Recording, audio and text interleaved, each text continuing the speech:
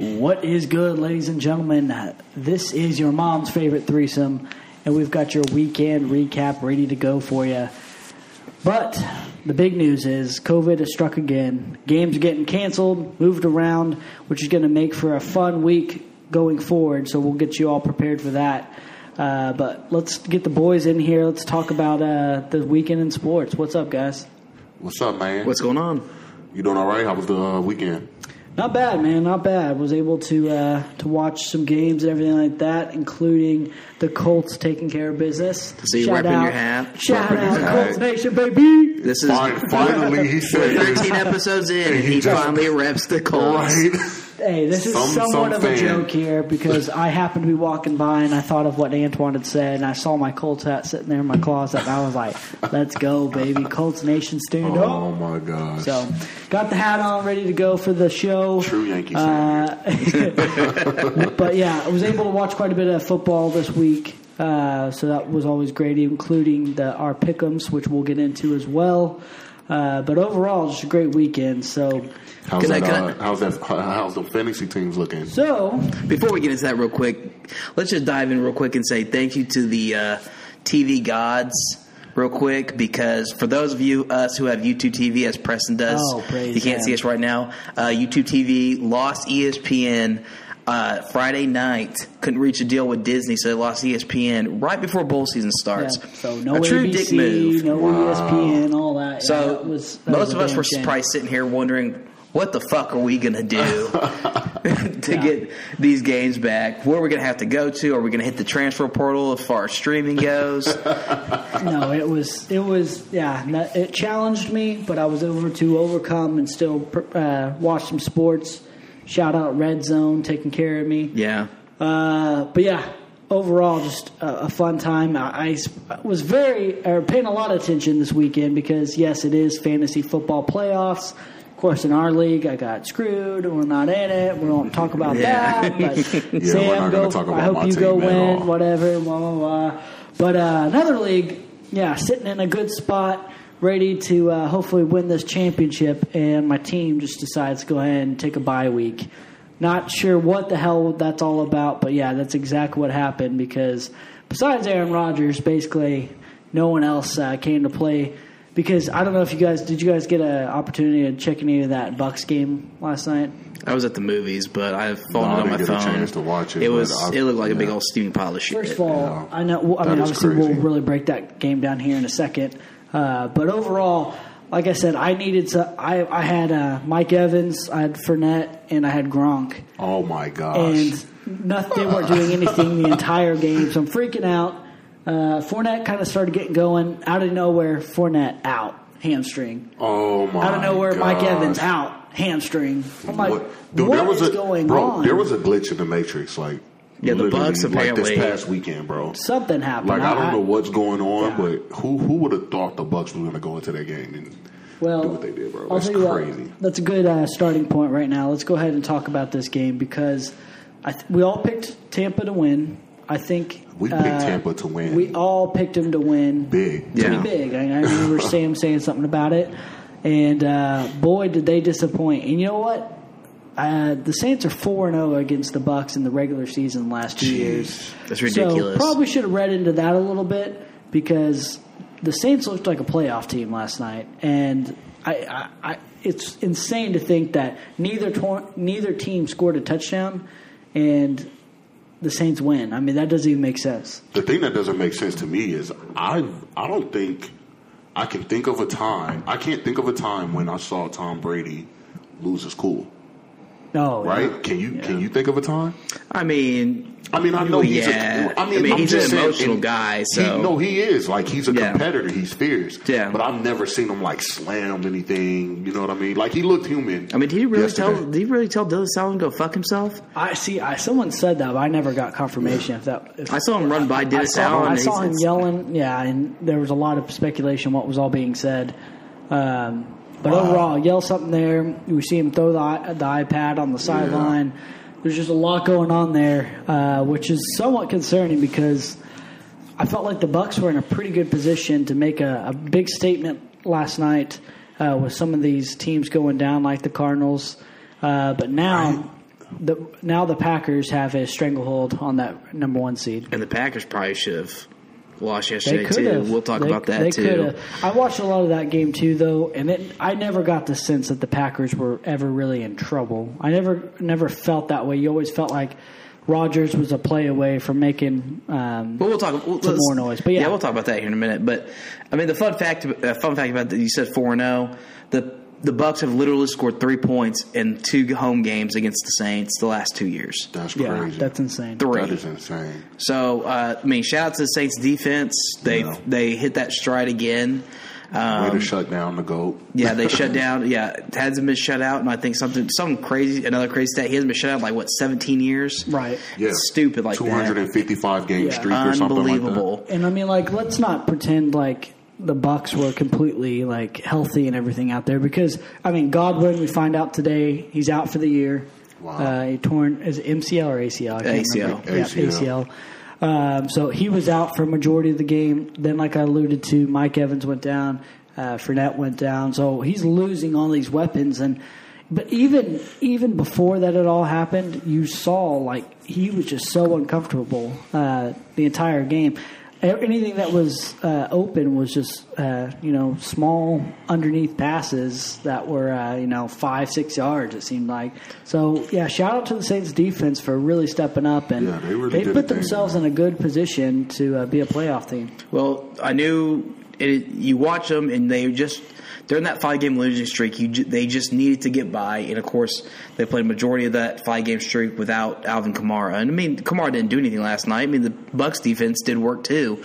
If it wasn't for 2 plays to Callaway, then, I mean, you're talking about an absolute defensive battle. Yeah. But, they wanted just to stay afloat. They get Kamara back, and then they could start making these moves because this end stretch – they got the Jets last week. They had the Bucs this week. They're going to get Miami next week. I mean, it sets up pretty well for them toward the stretch to make a playoff push, to make for that wild card, unless these injuries really pile up for the Bucs and it starts derailing them for the division. But shout out to them. They stayed afloat, and now they've got 2 straight wins going into Miami, which sets up to be a pretty good little game. Yeah. Everything is in front of them for the playoffs. Yeah. I mean, the Saints just did what they needed to do, and that's get a win. Like you guys said, it's about getting into the playoffs right now for the Saints, and they're on a 2-game winning streak. Going against the Dolphins is not a bad matchup at all. But, like I said, honestly, I'm going to give the Saints all the credit in the world, but I just feel like this is a glitch in the Matrix. Like, there's no way you're going to tell me that the Saints are winning this game with Alvin Kamara rushing for 18 yards. I mean, he scored 9 points. I mean, I would expect a blowout. Like there's just like, that's. I don't feel like this is never going to happen again. No, and they capitalize on it. Right. So congrats to the Saints. I don't know what was going on with the Bucs. I know they're not 100% healthy, but I feel like I've seen Tom Brady win with less. Right. But then again, it's a team game. It's not just Tom Brady. I know I keep pushing that, but sure. Obviously, a lot has to come into play in order for him to be able to take a team to the next level. So, the Saints, congrats. They did what they're supposed to do. They came out there. The defense did big things, dominated, obviously shutting down somebody with a team with that type of offensive power. Even when unhealthy, they still have a strong offense. So to shut them down, congrats. Last thing I want to say about the Saints here is obviously, like you just said, they've got the Dolphins next Monday, so a week from today, at home. But then they've got the Panthers at home, and then in the year at the Falcons. Like I mentioned, this end stretch for them sets up so perfect for them. They just need to get Kamara back and get healthy, and they can. And I probably thought the Bucs game was the one game they could lose, and then win out and be fine. And it looks like right now, got this win. Yeah, they're looking good. I mean, Dolphins obviously continue to find ways to win here. So they're a hot team. I mean, it's 2 hot teams finding each other at the right time. So that's going to make for a really, really good game, which is funny to say that if, we would have looked, a few weeks back looking at the Dolphins and Saints, you would not be saying that. And here we are, both saying 7-7. Yeah, no kidding. I think we kind of gave up on them, but it's just like, it just goes to show you, man, that it's a long season. Yeah. You can't count anybody out unless you're the Lions. Yeah. Well, I don't know about this week. But let's go ahead and talk about the Chiefs-Chargers game, because this was going on last podcast. It was going on while we were recording, and then I ended up watching the rest of that game. And, man, what a game this was. Holy shit, it was. I mean, it went back and forth. The moment, you thought maybe the Chargers were out of this, they got right back in it, made some noise.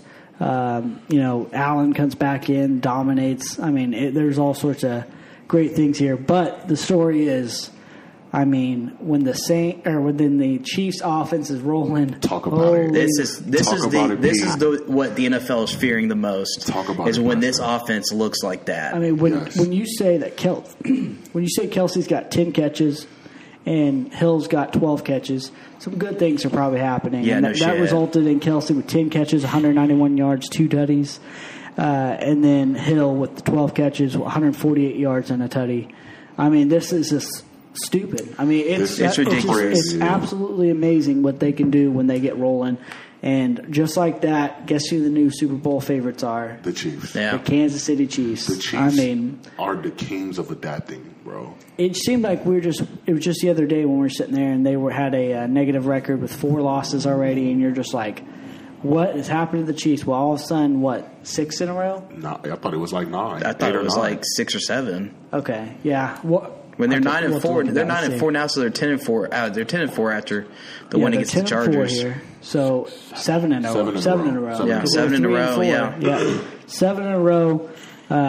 Amazing, absolutely amazing. And guess what? Their schedule not easy, but you got the Steelers at home, you got the Bengals on the road, and then the Broncos on the road. So it's not easy by any means, but very manageable for them to wrap up this number 1 seed. Oh, yeah, absolutely. After what happened this weekend, I mean, definitely they can easily wrap it up. And let's not pretend like Patrick Mahomes looked great in this game, because he had moments of greatness, but there's a lot of run after the catch on a lot of these plays. Oh, yeah. And so he's still not the same guy that he was in the past, but you would rather be saying that winning games and having these big games. But there are multiple throws that he missed in this game. He did, but that fourth quarter and then, of course, into overtime, that was vintage Patrick Mahomes. And honestly, he did have some bad throws in this game. He had the 2 turnovers. I mean, he made mistakes, but in all honesty, this is the best Patrick Mahomes has looked in a few weeks.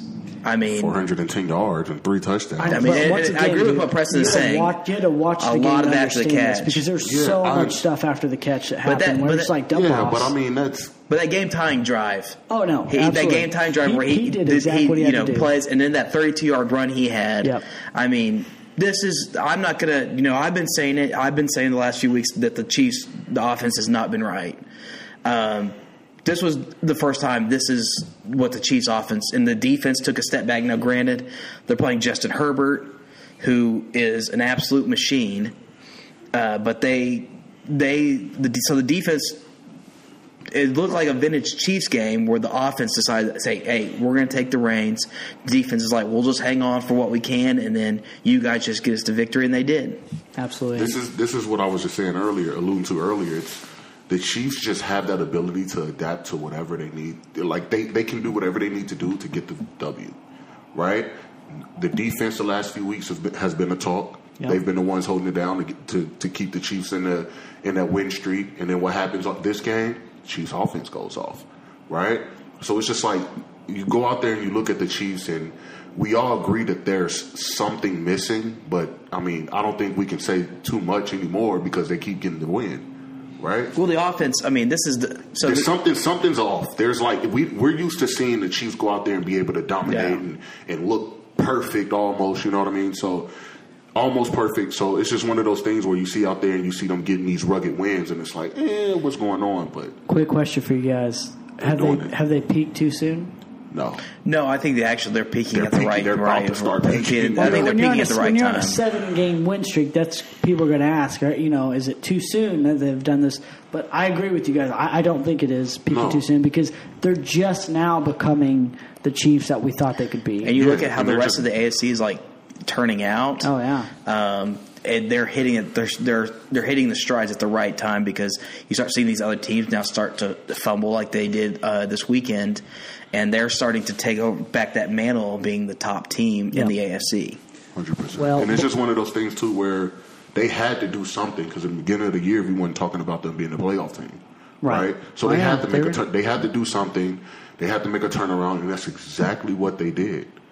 And now they're in a position it was definitely not full panic mode, but people were nervous. Yeah, for sure, 100%. Any Chiefs fan that tells you otherwise are lying through their teeth, because that team did not look right. They were sitting 3-4. I mean, that was just a tough position to be in. But yeah, you win 7 games in a row and start putting up some numbers. Yeah, that fixes things pretty quick. They're hitting the stride. Yeah, I think at 3-4 they were sitting third in the division, and the Chargers were looking like the new kings of the AFC West. And now you see the way that both teams, the Chiefs or Chargers, have been very up and down, while the Chiefs are just continuing to skyrocket. So, obviously their demise was greatly exaggerated, but no, it was a huge win for them. They're just completely in the driver's seat right now, I think, in the AFC. I know we're talking about these last 2 games, and they're not easy. The Broncos, I think the Broncos are probably the easiest game. Steelers and Bengals. Steelers at home or Steelers at away? It's at home. It's at home. Oh, it's in their home. Yeah. That might be easy. Yeah. I just think my question for you guys is, what does Patrick Mahomes have to do for you guys to feel confident in him? Like, do you feel confident in him? I can honestly tell you. So I said last night, or Thursday, was the best I saw him look, and a lot of that had to do with the second half. I mean, to be quite honest with you, the week before that, he goes 20 for 24 for like 250 and 2 touchdowns, and a completely great game managing, and they blew out the Raiders.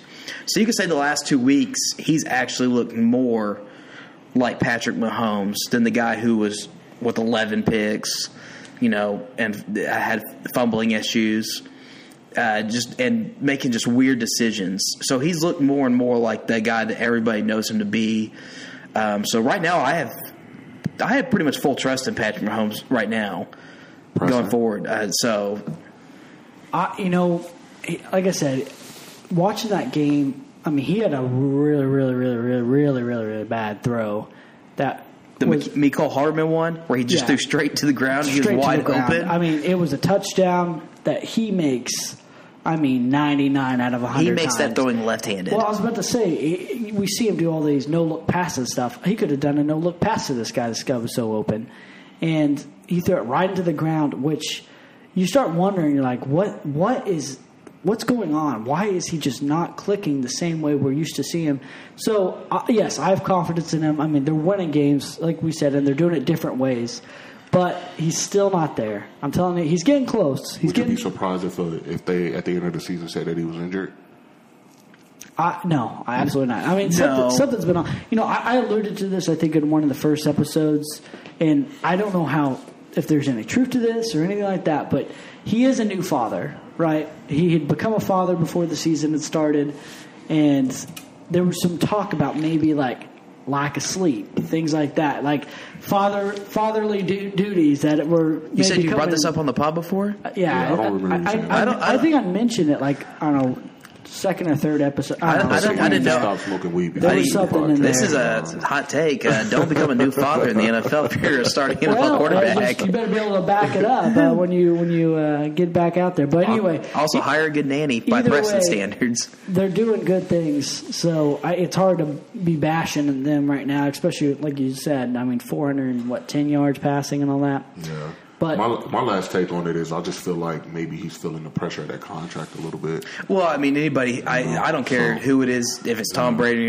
I mean, $500 million, you're going to feel some of that pressure. Hell yeah. So, I mean, that's, yes, if that was the case, then obviously, then he's pressing a little bit. But here's the thing is you notice that that offense, they knew something early on wasn't working, and you could tell that they were pressing. They were trying to hit the big plays, him trying to throw it into window, him trying to do too much of what has worked for him, those Patrick Mahomes magic moments. They weren't working for him. So they've now they have started taking what the defense is giving them. They're making smarter decisions. They've had some some resemblance of a running game, even though I still don't think that running game is much of anything. And the Chargers game, they basically gave up on the running game in the second half. So, but it's starting to come around more. I mean, obviously, the Raiders game a couple weeks probably the most complete game they've played all season. So you just want to see that kind of consistency. I mean, the last 2 weeks, if see Patrick just build on that and keep going, then I think you really start seeing okay, he's fine. Yeah. Get ready, NFL. Well, I think he's fine, man. It's crazy we're having this conversation about Patrick Mahomes when he's literally he has over 4,000 yards passing and 30 touchdowns, right? Which how many interceptions is he at right now? 13. So it'll lose to how great he's been. Oh, sure, yeah. You know what I mean? If we're talking about, those are Pro Bowl numbers to me. Yeah. So it's just like it's crazy how great he has been for us to be like, what's wrong with Patrick Mahomes with over 4,000 yards passing? Well, it's just that he doesn't. So. I mean, in one, he used to get away with all those like magic moments in different games where he's not getting away with them as much this season. But also, dude, he's made a lot of stupid fucking mistakes. Yeah, like he's made some bad throws. Yeah. Now that being said, I say probably he's had 13 interceptions. Probably say about 5 or 6 of those have been on the receivers because I don't know how many times I've watched Tyreek, Miko, Kelsey, it just go off their hands in the course, and it's just fluttering in the air, and at that point, it's just like holding your breath, just hoping they don't come down with a pick. So it hasn't all been on him in those decisions, but he has made some terrible decisions this season that you just don't see from him. Yeah. Well, they finish up Thursday, and they're feeling pretty good about things, but they were sitting behind the Patriots. Whew. Well, Saturday happened. Didn't me and you pick this? Huh? Me and you picked it. Yeah, you picked it. We picked the Colts. Yeah. Let's go. So Saturday comes, and we were supposed to get 2 games. Of course, the Browns game gets moved to tonight, that's what we're watching right now. 13-7 in the fourth quarter. Need Chubb to get going here. Shout out fantasy team. But Saturday night, Patriots, Colts, and boy, did the Colts look good.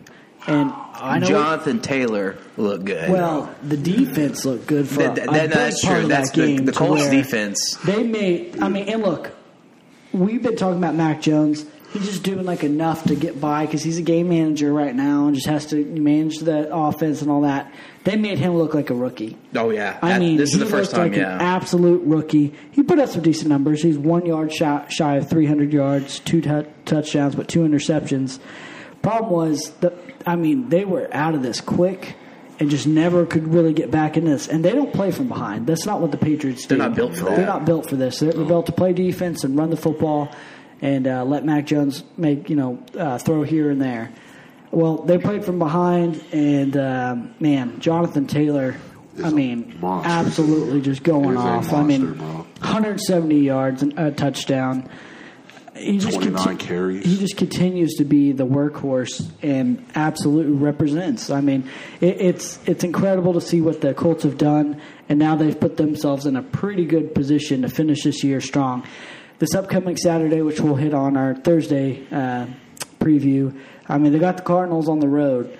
And the Cardinals are looking pretty suspect at the moment. Cardinals are on the ropes right now. They're in a very, very odd position. We'll get to that in just a second. But then they're at home against the Raiders, and then on the road against the Jaguars. Colts can easily go 2-1 in this stretch, maybe 3-0, and they can finish this year strong, 11-6 possibly. So and taking that division because right now as I say, the Titans are very We'll vulnerable. talk about that in a second too. But ultimately, I just think the Colts have become that team where I don't think anyone wants to play them right now. No, the Colts have an identity. They know their game, right? That's play defense and give the ball to who? Jonathan Taylor, right? So they understand that. I don't know did Carson Wentz get injured? No, they just did not let him throw the ball because they knew exactly what could happen.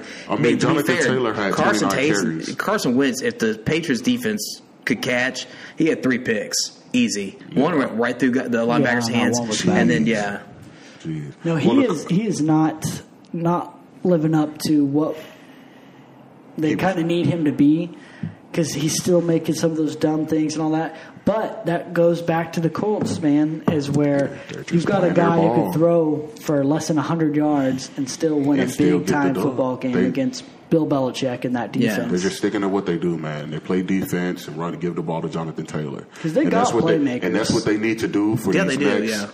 They do. But, I mean, what's working for them right now is giving him the ball and just using that defense. And that's what they've been sticking to, and they should continue to stick to it. I don't think they should change up anything. If anything, Carson Wentz needs to, I would say, have a few more passes because I feel like that would open up the run game a little bit. I think he had 12 passing attempts. Right? Well, Michael Pittman getting ejected really doesn't help. And that was a terrible, terrible call. I have no idea where that came from. If anything, I get why the Patriots guy got ejected, but Pittman had nothing to do with that, and they both got ejected. That was a terrible call, in my opinion. But on the flip side, we're talking about how good the Colts are. The Patriots go from the number 1 seed to they've got an interesting way to end this year. Sunday, Bills.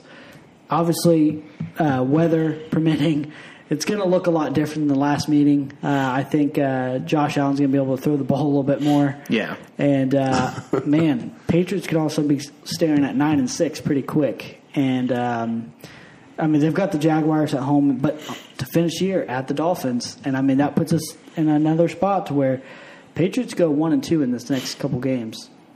I mean, it's definitely possible. I mean, they're going to have to bounce back and bounce back quick. Now, great thing is they've got the right guy in charge to definitely bounce them back. You know, Mac Jones, this is going to happen as a rookie. I mean, you look at the two guys who were the talk of the offensive rookie of the year, and Mac Jones and Jamar Chase, and they didn't do shit. I mean, Mac Jones looked like a rookie. It's funny that Jamar Chase got shut down by another rookie. But, you know, these things are going to happen. Oh, yeah. This type of shit's going to happen, and it's, you know, they just ran kind of a buzzsaw. You know, the Colts have been hot lately. Jonathan Taylor. I mean, I'm going to stick on Jonathan Taylor real quick.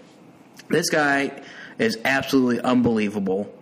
He was unbelievable in college, and it's just carried on to the pros. You know, look, this is going to be a hot take. Like throwing it out there. And I know he's injured. But Jonathan Taylor might be the best running back in that division. Anyway, bro. Here's the thing. Jonathan Taylor is hot, bro. I understand that. Actually, let me hear your point before I say what I say. This is the reason why. This is what stands out to me because you look at Derrick Henry had really the one great year in college, and it was fantastic. No, he had one great year in college, and it was his Heisman Trophy year. You look at Jonathan Taylor's career, he had 3 great years. Oh, yeah. Had 900 attempts in 3 years at Wisconsin. 900 attempts for a college running back to come to the NFL, most teams are going to say, and it's probably a good reason why he fell to the second round. But then this guy just comes in. He's already 500 carries 2 years in his career. He's already got almost 3,000 yards. He's got 1,500 this year. We'll see with 3 games left where that ends up. I mean, good shot to run for 2,000 this year, just to do exactly what Derrick Henry does. But he just has, for a guy, he's not built like Derrick Henry. Derrick Henry's like your prototypical, like, just power back. Mm-hmm. But Jonathan Taylor just does not slow down. Right. I mean, he just keeps going. He's like the Energizer Bunny. He just keeps coming at you, and then he fucking breaks one, and it's over. I mean, this guy. I mean, look, I'm going to give Derrick Henry respect because he's earned it. He's still the best back, even though injured. I mean, it took him 3 weeks for someone to finally pass him. But I'm just saying, get into next year. There is legitimate conversation that Jonathan Taylor could be named the best back. I don't disagree. I'm telling you right now, the way he runs the ball, like you said, he just keeps going and going. Derrick Henry is very interesting. If you notice, if he doesn't break a long run in a game, he's very suspect to have, like, you know, a 50-yard game, stuff like that, as opposed to having these 160-yard games. Now, you obviously argue, well, he keeps breaking them. Well, okay, that's true. So sure, I agree he is the best back right now, but it's gotten closer. I'll say this about Derrick Henry, and it's kind of in the same vein of what Adrian Peterson was. Adrian took a lot of, like, shots in the backfield. Like, he had a lot of, like, lost yards plays, and then he would break them. Same thing happens for Derrick Henry. And the best backs, that's what they do. They'll take those, lost plays, but you just keep feeding the rock, and then they're going to eventually bust it open. Well, if you notice, Derrick Henry is not a good short yard runner. I've read a couple things about why they think that is and everything. One thing saying he takes such big steps and everything that the way he has to operate his strides, are different. That it's not set up to be that 3rd and 1, kind of running back, which is funny because you think, well, he's big, breaks a lot of tackles. He's not set up that way. That's where Jonathan Taylor's more of the complete back in that sense.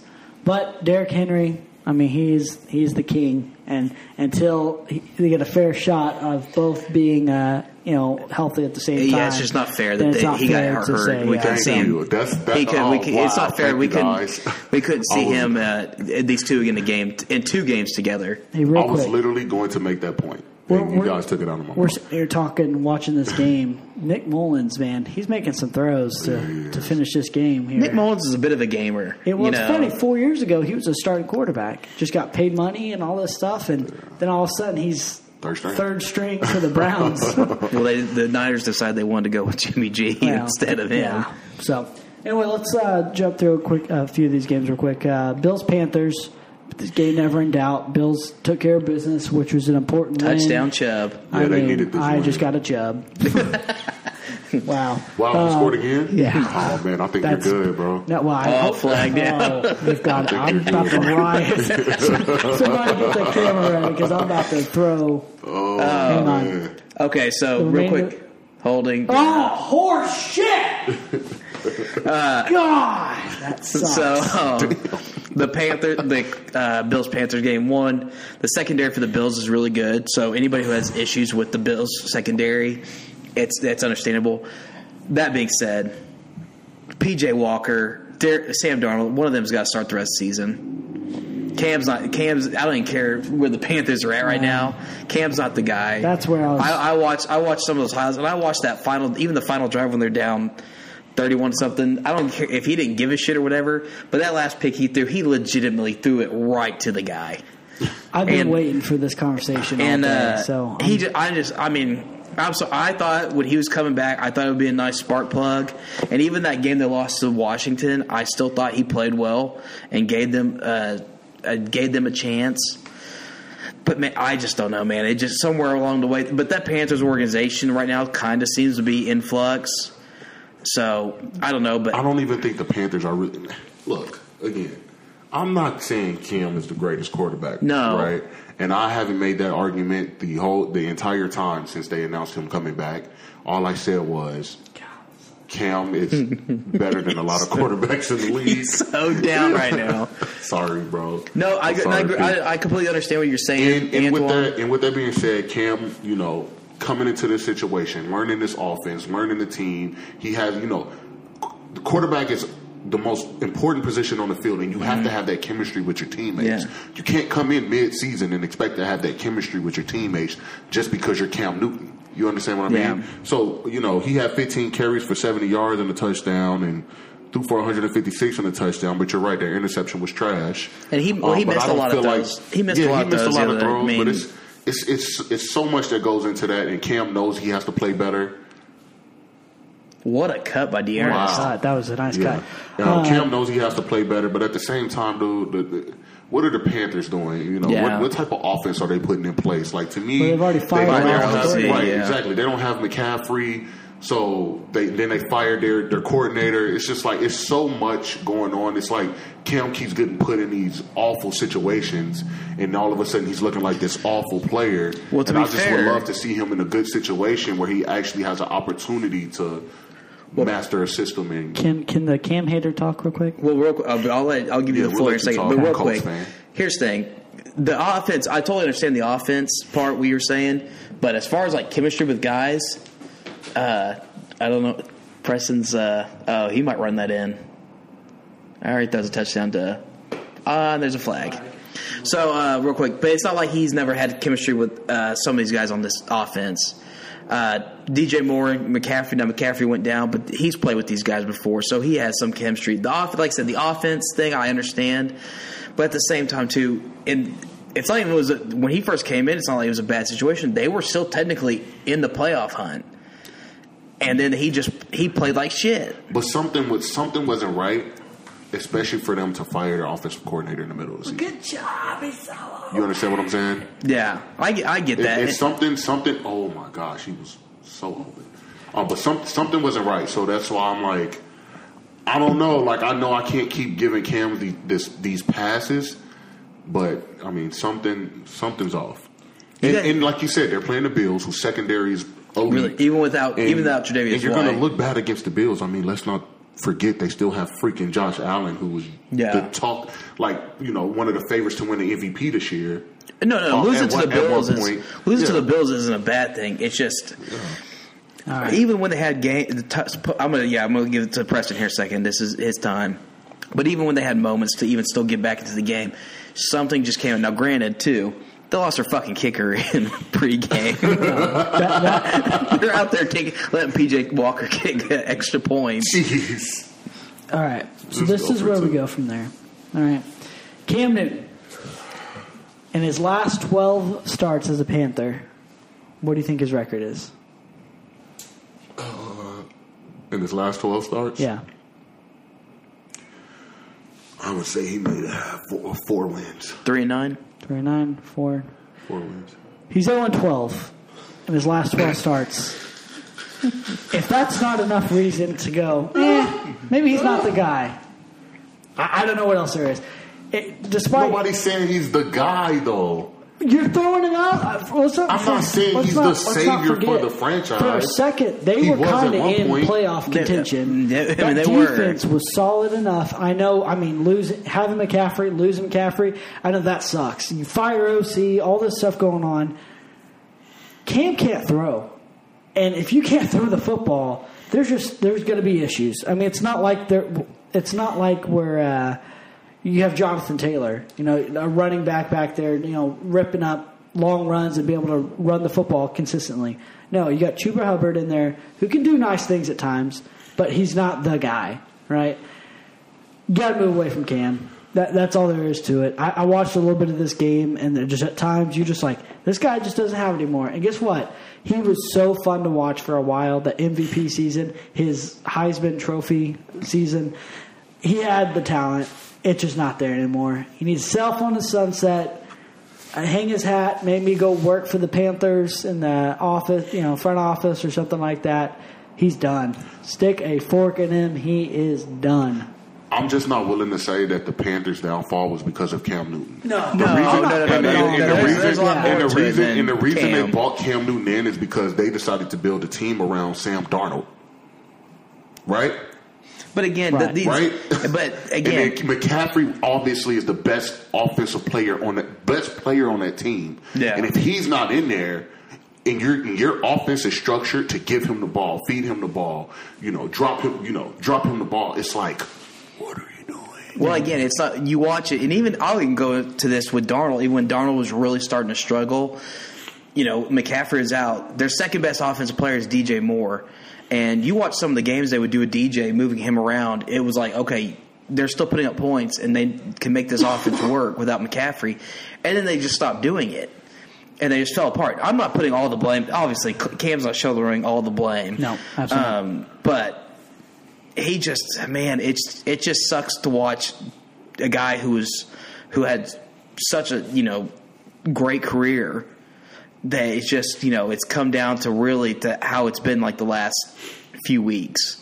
And it's just, and unfortunately, I gave him all the chance in the world because I thought coming back to the Panthers, he gave him a good shot to, stay in the playoff hunt. I didn't know I doubted they were going to make it, but he gave him a shot. But man, it just hasn't worked out. I'm sure they'll throw him back out there for next week, so we'll have more. At some point, the Panthers are just going to say, what do we have to lose? Yeah. I mean, if they want to let Cam run, that is favorite. I don't know. I don't know what you do. Anyway, we'll have more to talk about him next week and we can get into. But the big story of the weekend was the Detroit Lions, the worst team holy shit in the NFL, quote-unquote, beat the Arizona Cardinals.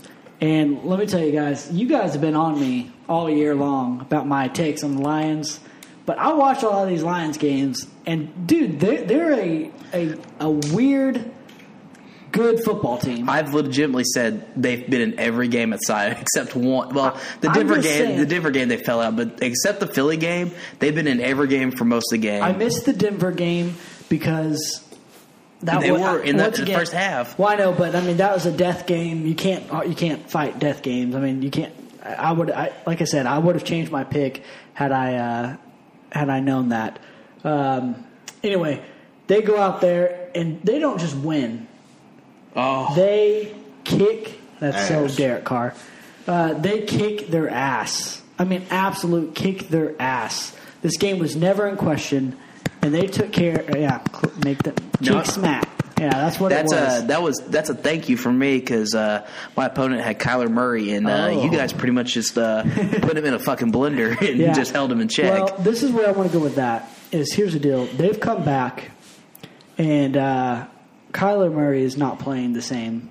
I mean, there's just and now, granted, Hopkins not being there that sucks. I mean, you lose, maybe the best, second best, top 3 receiver in the NFL. You're going to look different. I mean, it's just going to happen. But Kyler, but he still has enough weapons to not. He's got a lot of weapons. We talked about it. Let me tell you this, and this is not just because of fantasy, because I've got James Conner.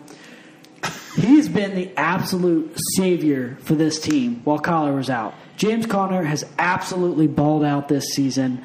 Really good way to kind of get his career back on track and everything.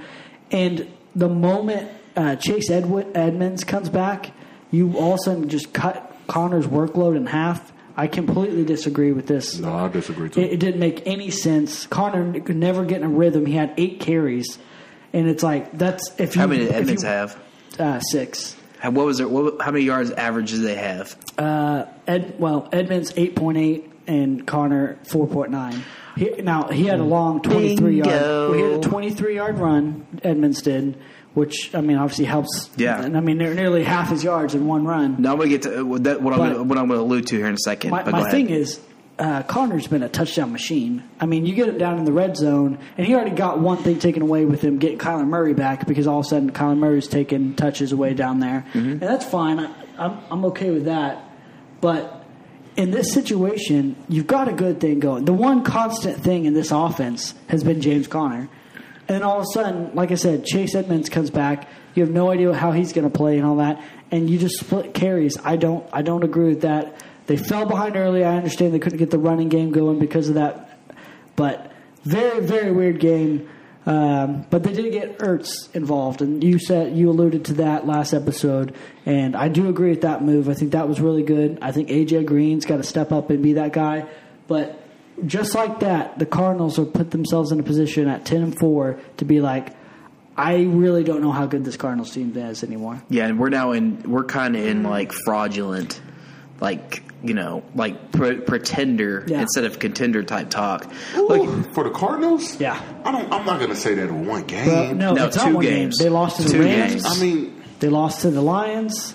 But you found yourself in a position. We were just saying like they're legit because they won without Kyler. I know. And then Kyler comes back and he's not looking great. They lost to the fucking Lions, dude. I know, bro. They lost the Lions. They also lost the top receiver in the league. I get that, but they've got the Colts. And Kyler's coming back off an injury. Colts, Cowboys, Seahawks.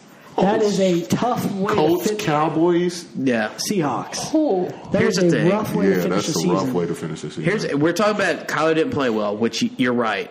The defense has taken a big step back. Whether that's losing JJ or not, I couldn't tell you. I'll say this. The play calling was bad on Sunday. Yeah. That's what I was alluding to with those running numbers right there with those guys. Even when they were down, they're down probably... It's not 27. They were down maybe like 14. They're down 14 or something. They still, even on those drives, they ran the ball, and they ran the ball really well. And it wasn't just little 5-yard plays. They were picking up chunk plays in the run game, and they just stopped going to it. And it's just like you have 2 guys Connor, who's obviously been awesome this year, and then Edmonds, who actually at times has been really awesome as well. Yeah. The great thing the Lions did is they took the run game away from Kyler.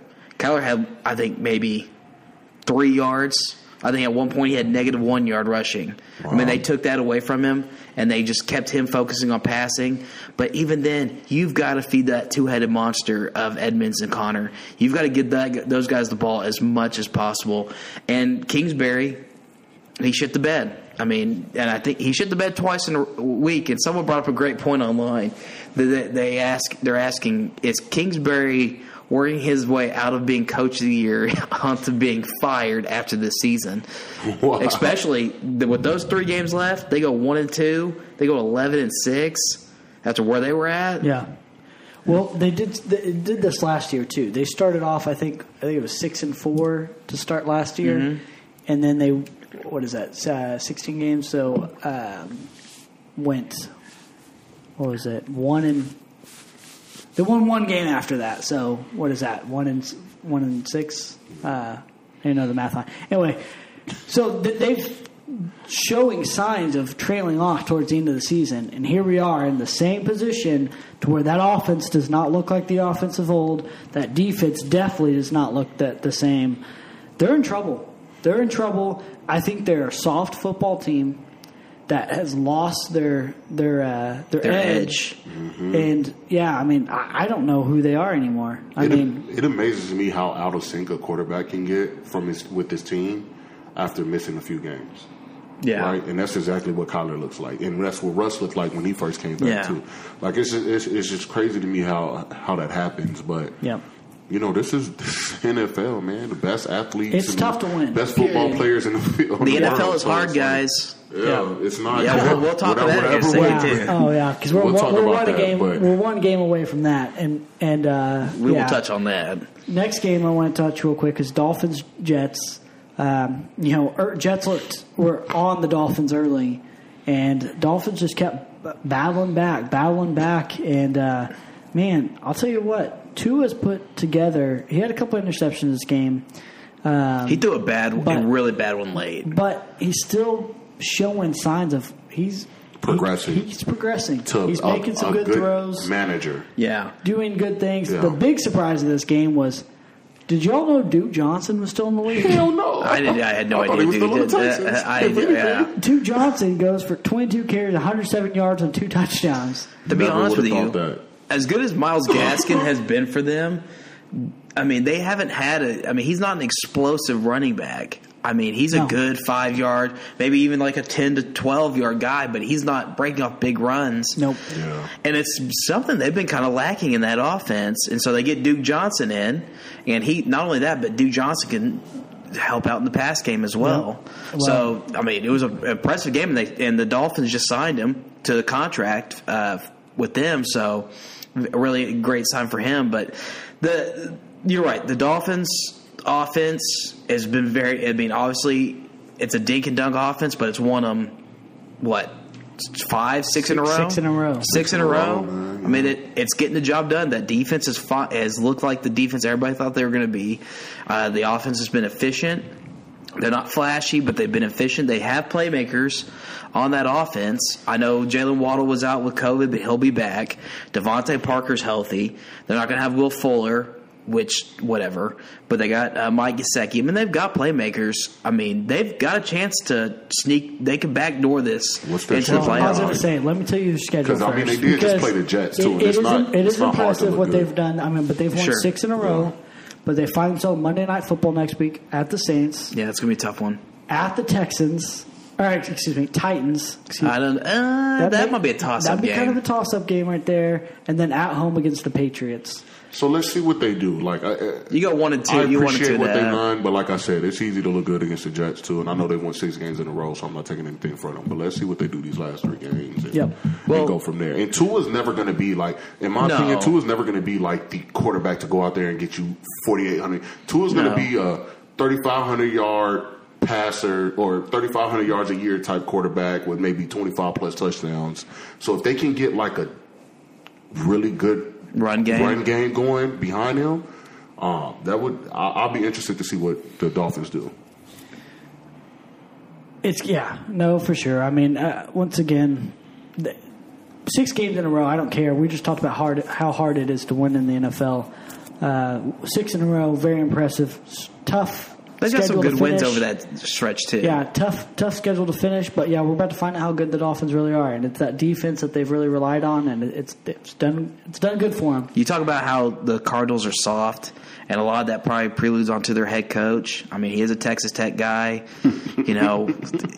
Texas Tech head coaches tend to be soft. Our Texas Tech guys throwing the shade. But anyways, the Dolphins take their key from their head coach and Brian Flores, who is an absolute gritty fucking dude, and he fucking rocks. I love Brian Flores. Yeah. I think he's an awesome coach.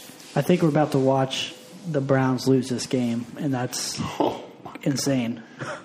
I get it. They have so many players out. I mean, it's unbelievable. But we literally just watched Derek Carr march down the entire field. Now they're going to kick a game-winning field goal. Pretty much the epitome of Derek Carr's career was these last 2 drives for them. He throws a terrible pick, and then he leads them right down to drive to score. Yeah, that's a great point. Get ready, Green Bay. He's coming next year. All right, next game, Cowboys-Giants. Don't really have much to say about this game. It was kind of a snoozer, to be honest. It was. Pollard continues to show he might be the real back in Dallas. I know that's a hot take with Elliott, but man, he looks explosive. He made it. That sucks. Wow. I can't believe that. They call a timeout. This game is crazy. Go ahead, Pete. Wow. Okay. We can't even focus on this. I know this is crazy. Right now. Look, he's pissed. Hey, the big news is Sam pointed this out, and I'm telling you right now, I'm scrolling through the stats of this game. Where's Parsons at? Where's he at on this? One assisted tackle. One assisted tackle total.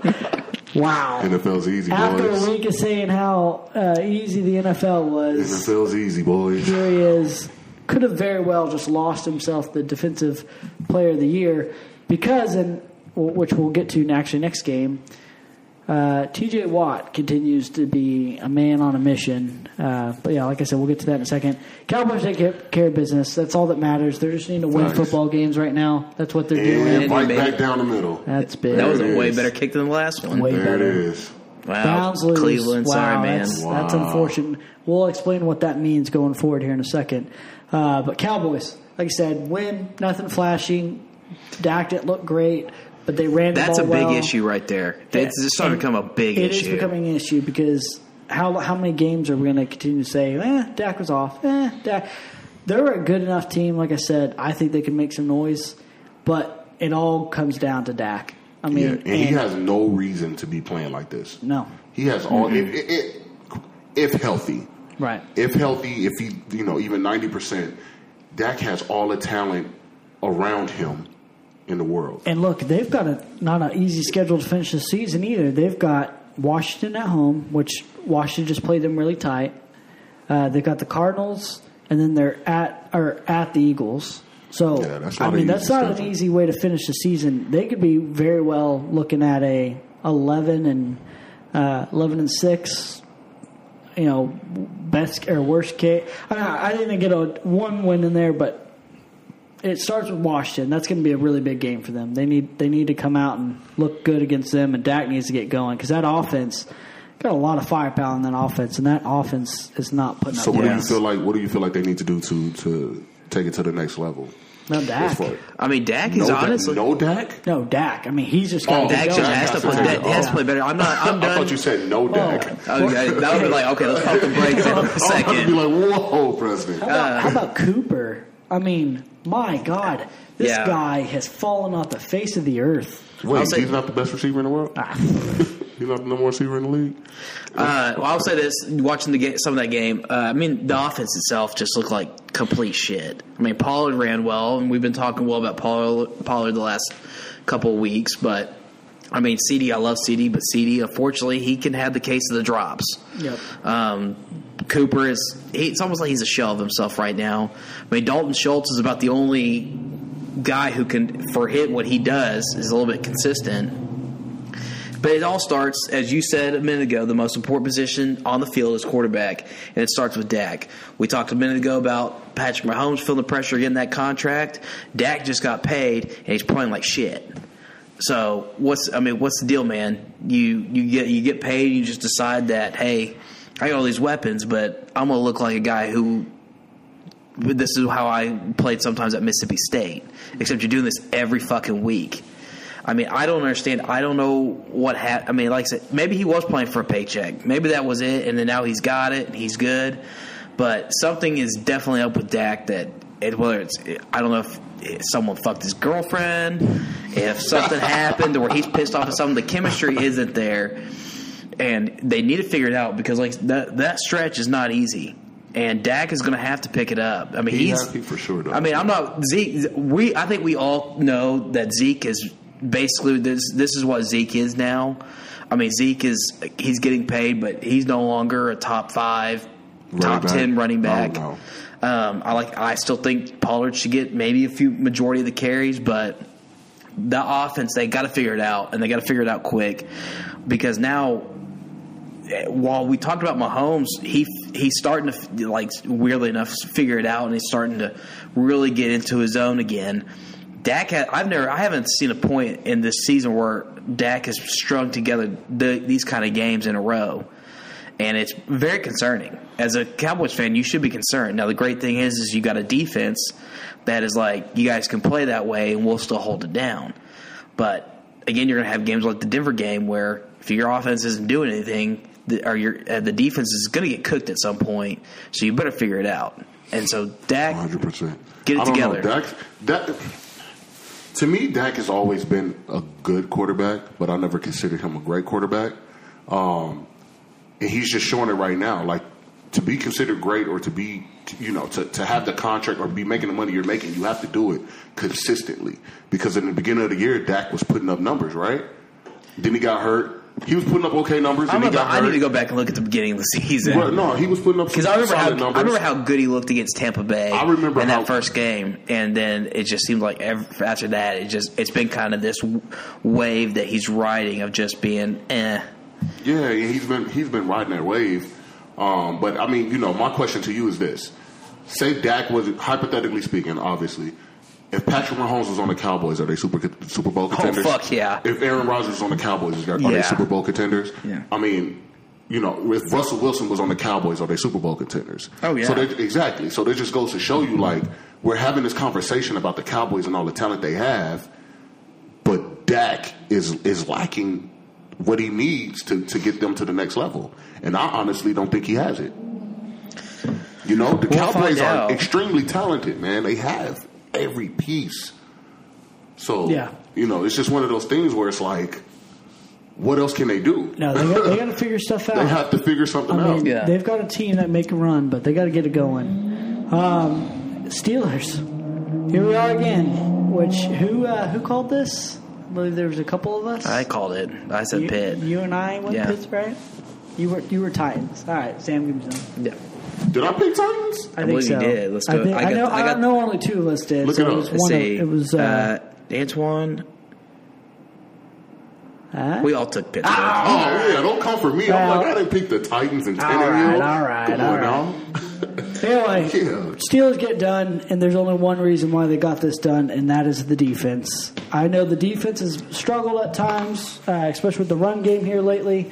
I mean, they still allowed 108 yards to Foreman, which honestly, I think that speaks a lot of their offensive line. Obviously, that line is built for the run game, and it looks solid. Also, the Pittsburgh defense sucks. Or the rush defense sucks. Defense, yeah. But they forced 4 turnovers in this game. Gets the job done. Big Ben was back to his old Big Ben, looking old. Najee Harris, 12 carries for 18 yards. Who thought that? Which, once again, this pissed me off, by the way. Back to a fantasy thing. Mm-hmm. Me against Jamari.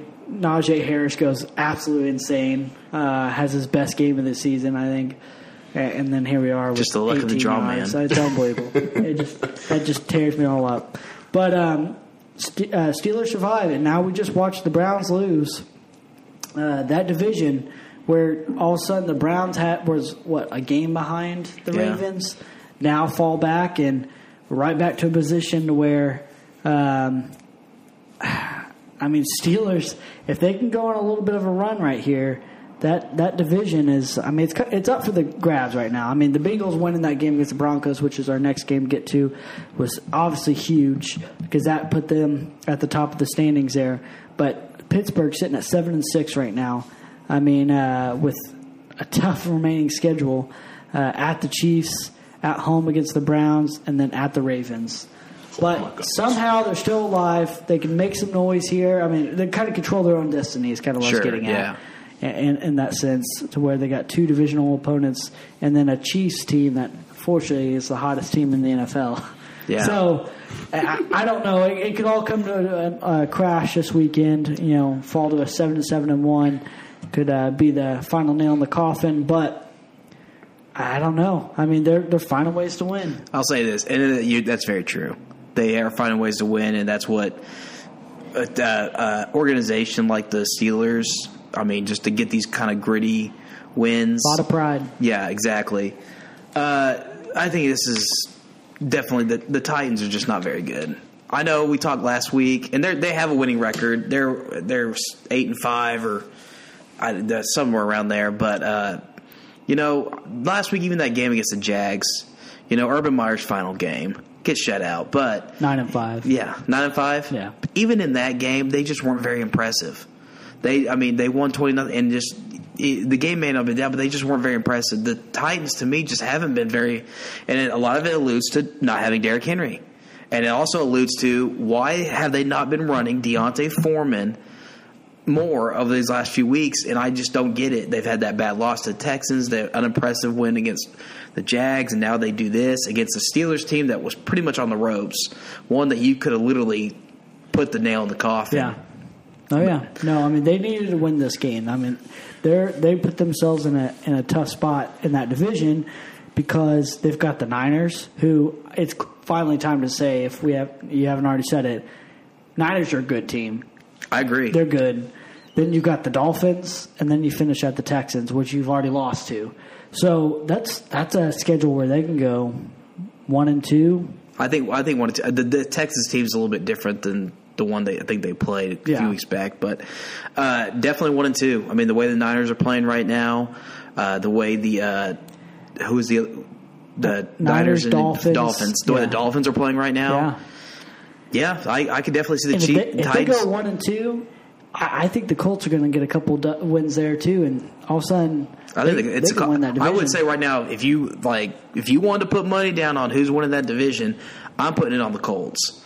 I think the Colts are taking that division. You guys know I've been a Titans hater all year, I know. Especially after they lost Derrick Henry. So I really don't have any faith in the Titans. Even if they somehow make it into the playoffs, they're going to get their ass beat by whoever they play. I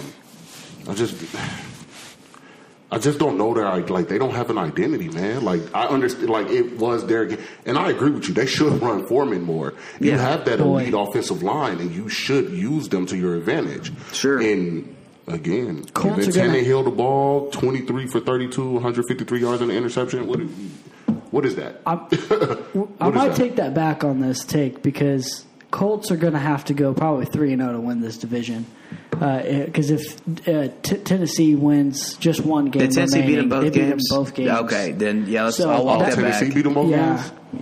But that was a completely different Tennessee team. That was because that was very early. It was week 3 and 6 or something.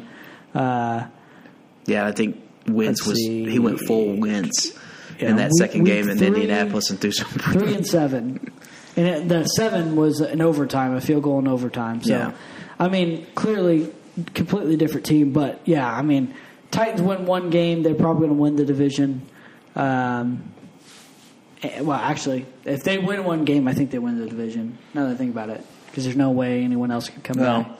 Either way, I agree with Antoine. I think they're I think they're going to be a one and done team. I think either one of these teams that gets in the wild card and plays them, I think they're going to end up beating them. And if it's somehow, let's say miraculously, it's the Colts that get in there and that wild card, and they end up playing Titans, I think they're going to whip that ass. Yeah, I do too. Hell yeah, I do too. All right, let's get this going real quick because we've taken a lot of time on some of these games. Texans, Jaguars. We don't even need to talk about it. I was going to say, we missed this. I thought Jaguars had enough talent to win that game. Congrats to the Jaguars for locking up Texas the number one pick. Yeah. Thanks, Detroit, too. They're just fighting to see who's going to win that. Bengals, Broncos. Bengals, big win. Big win. Obviously, sitting at top of that division now. Did some good things. Played good defense. I mean, the Broncos, I know their offense. I'll tell you what, Drew Lock sucks. The fact that guy's still in the NFL, I mean, my God, that's not good. Yeah, you want to talk about a team that's going to be in the running for Aaron Rodgers next year. Big time is going to be Denver. I'm telling you. They're going to be in there trying to get Russ too. But no, big win for the Bengals. I think they're probably, again, if you want to put money down on a team to win a division, I like the Bengals to win the North. I think they're, just right now, they're the more complete team. Yeah, complete. Those other four. Those other three in the division, so I like them to win it. Great job by the Bengals. Just move on to next week and just keep that train rolling. Yep. Yeah, I want to give a prayer to Teddy Bridgewater. Yeah, that sucks. Teddy, that's such bad they've luck, all said man. it's just concussion, nothing serious. So that was but good news to hear that. It looked terrible, rough, but they when just you said see something like that happen, it just happened to come out today saying it ends up just being a concussion. Yeah, he's out of the hospital. Definitely prayers to him. The guy on the Chargers too. I know. Guyman, Guyman, I guess he's fine too. Yeah, that's good. So, but it's just scary. It's scary stuff, man, for sure. Next game, Niners, Falcons. Niners kick that ass. Falcons. Once again, it is so funny that I just want to give a quick little point out here. Matt Ryan, he's not playing bad football. No, he's not. He just doesn't have anyone. That offense is just so weird. So weird. But overall, he's not having a terrible season. No. Just the Falcons have looked weird, and I look for Matt Ryan to be somewhere else next year. Hey, send him to Denver. He can make with those weapons in Denver. He can make things happen for them. That's a good team. And then, like I said, Niners. Philly with the picks, they're a good team now. I mean, the Niners have found themselves in a good spot, sitting at 8-6. Just real quick to say what their remaining schedule looks like. Looks like they're at the Titans, Texans at home, and then at the Rams. So not easy. They're going to have to earn it because we'll say two of those are going to be somewhat challenging, but could very well find themselves finishing the year with 2 losses. So they're going to have to continue this hot streak, and Jimmy G's got to finish the year strong. Yeah, he's actually. I mean, I give Jimmy G this credit. He's done well the last few weeks. Played well against Atlanta. Did really well against Cincy. Just not turning the ball over really too much. Just making smart throws. Debo coming back is huge. I mean, with the playmakers coming back on that offense, it's been huge for them. So Niners. Yeah. Kittle had 93 yards receiving. Yeah, he had it. Minor compared to the best tight end in the league. It's also what did Kittle do the last 2 weeks though? That's fine. I mean, he still didn't have 191 yards and 2 touchdowns. I'm not letting you take that from Kelsey. That's fine. I'm not.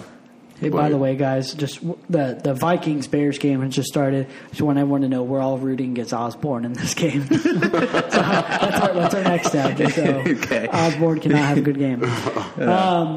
Okay, Packers-Ravens. This was the game. I texted in the group saying I had some stuff to say here. Go ahead. This is your floor now. Go ahead, man. Say Once what you again, have to say. Packers could have lost this game. They put their Osborne defense. catch. Right on cue. That's just great. Is that the first play of the game, bro? No, it was. They're just starting to drive, and it was 3rd down, and they. Oh my gosh! As soon as you said that. Play some defense, Bears. Anyway, Aaron Rodgers goes out there, and he's just showing, man. He is. Is there a question? I know it's funny because Brady, the year he's had and everything, now gets shut out. Is there a better quarterback in the world than Aaron Rodgers? Just quarterbacking ability. Is there a better quarterback? No. Well, yes. Tom Brady. Is Brady better? Hell. Yeah. This year. This year? Yeah. I mean, see, what's tough is Rodgers missed 2 games, so it's like that puts. It's tough when you ask that question after the past week for the Bucs. Well, that's what I'm saying. So, you can't. Yeah, it's if tough I to had say, to but do consistently, I would say Tom Brady is a better quarterback than Aaron Rodgers. It's just overall. So tough, man. But it's so tough to say that. I mean, obviously, yes, Brady's the better quarterback because the rings just always finds a way to do things. I mean, it's unbelievable. And Rodgers' skill level is we're gonna miss Rodgers one day. I mean, this guy's so fun to watch play. He plays for the Packers, and that sucks for you. I hate he plays for the Packers. Yeah. Anyway, Packers roll. They're doing a lot of good things. Had to kick a bad field goal that ended up giving the Ravens an opportunity to go down and do this. And what happens? Ravens go down. They score a touchdown. Score 2 touchdowns, in the fourth quarter. Have all the momentum. And what does Harbaugh decide to do? We just saw this, 2 weeks ago? Yep. 2 weeks ago, goes for 2, loses. He is now, first, he decides to go for 2, does not get it, loses the game. Okay? That's, when we're talking about this division being as close as it is, that's 2 games he took right out from under his team for going for 2. I know, Andrews catches that pass, they win that game, whatever. This one, no shot, not a good play, doesn't score. And I understand you got your backup quarterback, but, dude, they had all the momentum in the world, and they've now fallen to second place in that division and, honestly, on the ropes of being out of this. I mean, it's just a terrible, terrible call. If you watch that game, you know what I'm talking about, where they had all the momentum to win that game, even going into overtime. I know you don't want to give Rodgers the ball. I completely understand that. But you've got all the momentum. Just keep it going. And I don't know. I was so, I wanted Packers to win. But I didn't get it. I didn't get it at all. And to take 2 wins away from your team, I don't know. So, they're 2-8, by the way. They're 2-8 for going for 2 this year. So we talked about this before because we just ran it by, and I saw it, and it's funny because I was at the movies or getting ready to go to the movies, and it happened, and I saw someone send something out talking about that, and I was like, weird. I was like, that's funny. And then I got there and I looked at my phone. I was like, well, wait, did he go for 2 again? And he did. I mean, you have the best kicker in the league. Just let him kick the extra point. But again, he goes into this thing. We talked about the Chargers game already. And Brandon Staley, who just constantly – the man loves going for a 4th down, which, by the way, they're 15 for 26 this season on 4th down. If you're that confident in 4th downs, be a little bit better than that. But also, too, it's just like sometimes when common sense kicks in, it's just better than any analytics that's out there. Kick the extra point. Kick a field goal. Don't do this to your team. A team that – look, real quick, because we do this thing with Kelsey and Kittle. Right now, the best tight end playing right now might be Mark Andrews. Yeah, he's on. That man is absolutely balling. That's a good point. And because Kittle, he's probably balding too. I mean, technically, they all say he looks like White Drake, but no, you just look. I mean, he. Oh God, don't get me started on that. But the way he's playing for a guy who's been the focal point of that offense outside of obviously Lamar, and no one has been able to stop him or at least slow him down. I mean, he is making play after play.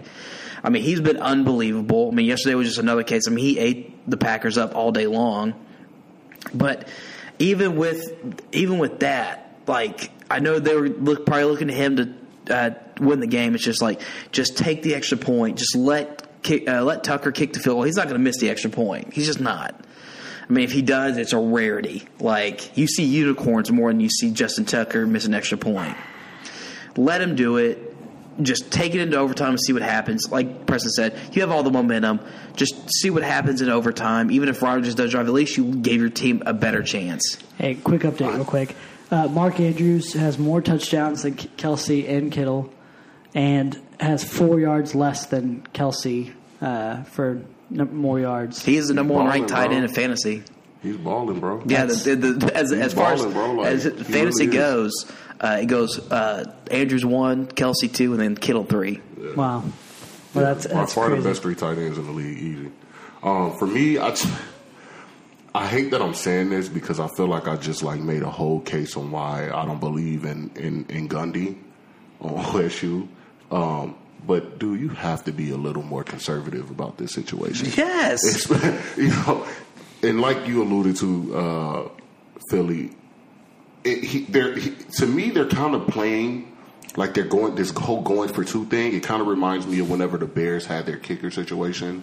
When we had an awful kicker and we were trying to figure out what we were going to do. Mm-hmm. We didn't trust the kicker at all. So what we did was we went for two, or instead of, or go for it on fourth down or whatever in certain situations. They have no reason to go for two. Like, you literally have the best. What? The reason is Rodgers. That's the reason. That's a pretty good reason. I understand what you're saying.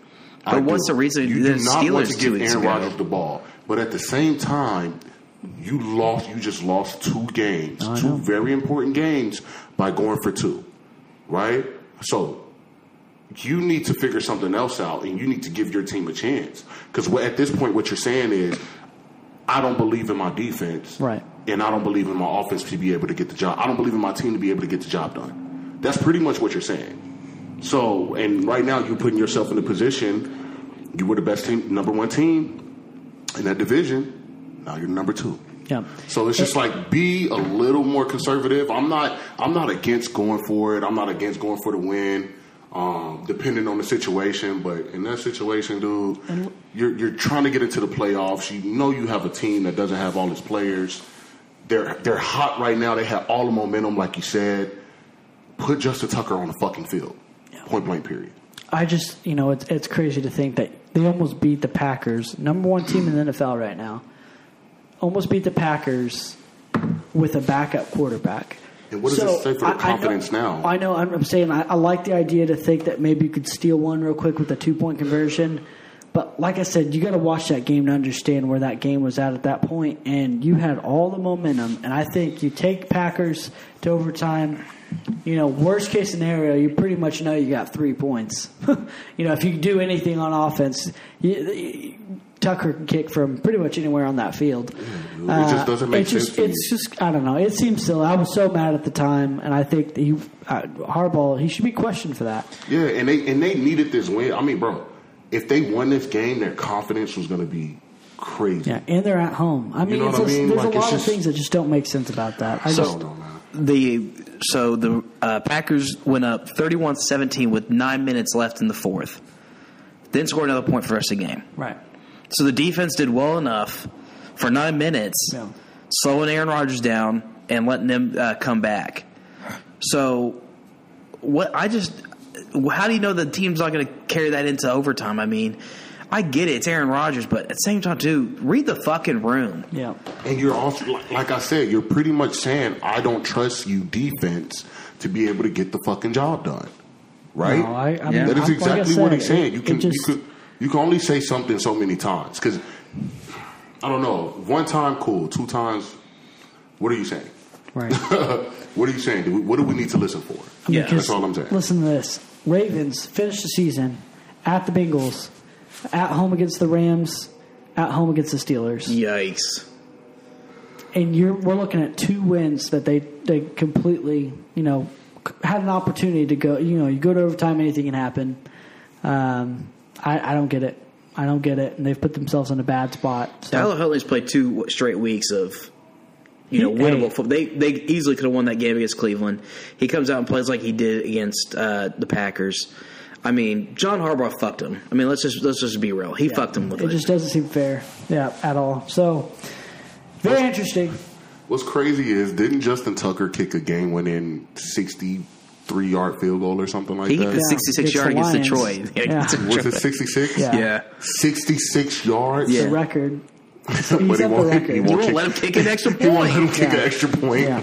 No, it's insane. Okay. It just doesn't make sense, bro. I don't get it, but whatever. But Packers, is he point shaving? Is he point shaving? I don't know what he's doing. Last thing I'm going to say is the Packers find themselves in a position to where they're in a good spot to go ahead and wrap up the number 1 seed now. They've got they're at home against the Browns, at home against the Vikings, and then finish the year at Detroit. I mean, they found themselves in a very, very good spot and got to be the favorite going forward in the NFC. Yeah. I like to, if as a Packers fan, you like to see the defense play a little bit better, especially against a backup quarterback. But like I said, Tyler Huntley's been playing well. So you like to see them play better, but going forward, I mean, they're in great shape. Yep, for sure. Because of COVID, kind of an interesting look for the rest of the week. Because we got Tuesday night football tomorrow. Seahawks, Rams, and Washington Eagles.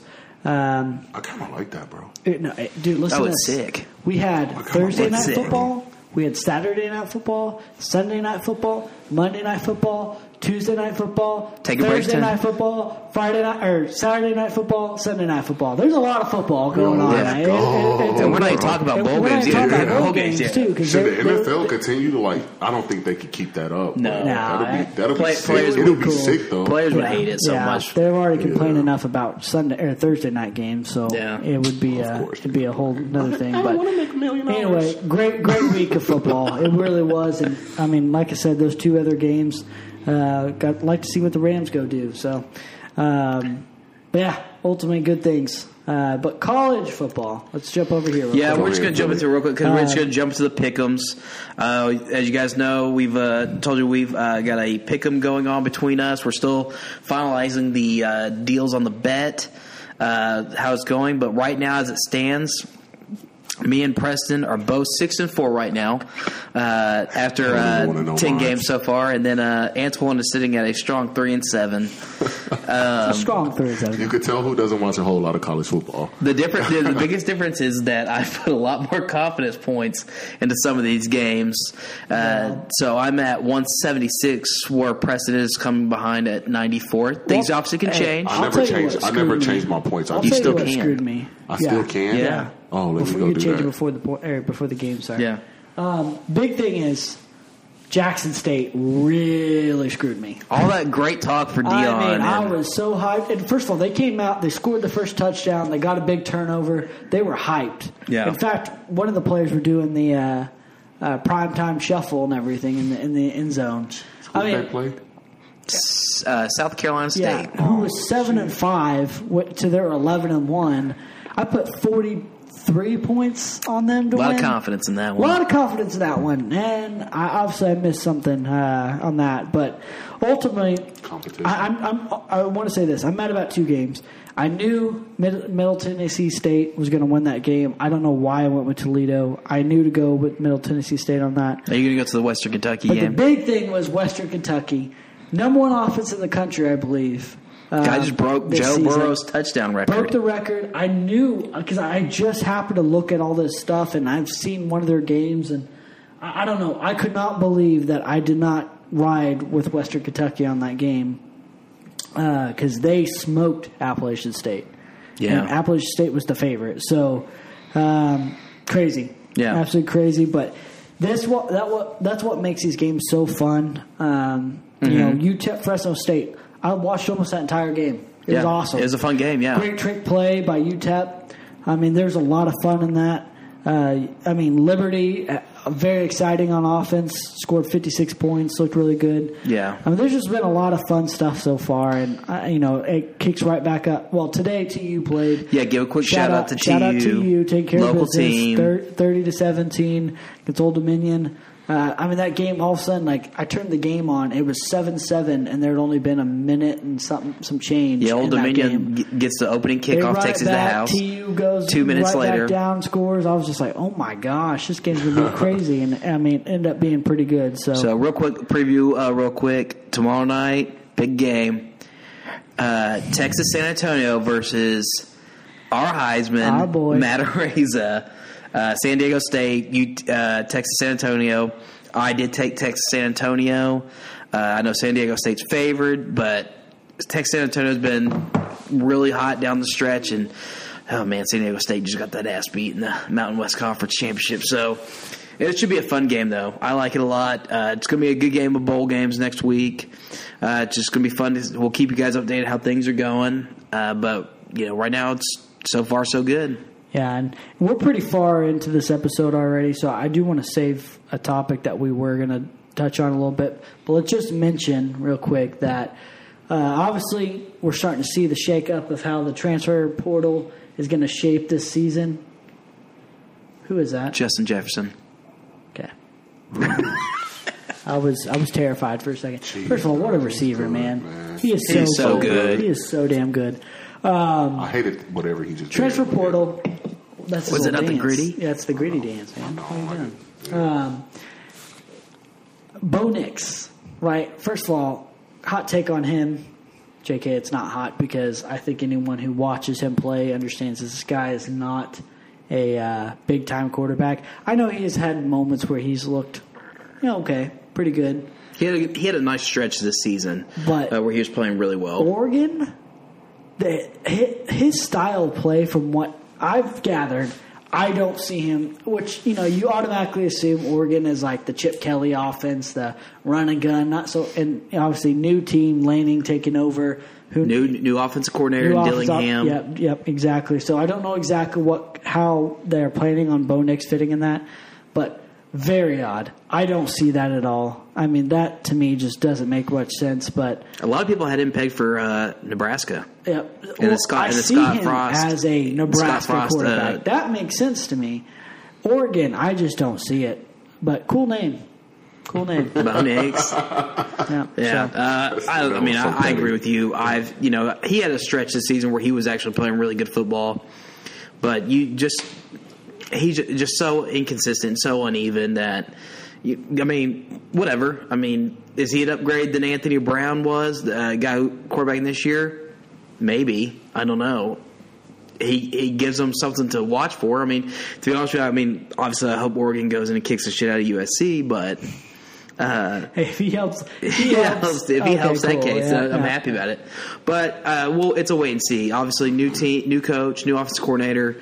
Well, it's going to be interesting to see another team right down in that same conference. UCLA, Chip Kelly, you guys who got a transfer quarterback in Dylan Gabriel from UCF, and I actually really like that pickup. Dylan Gabriel's a good quarterback who's really good for UCF.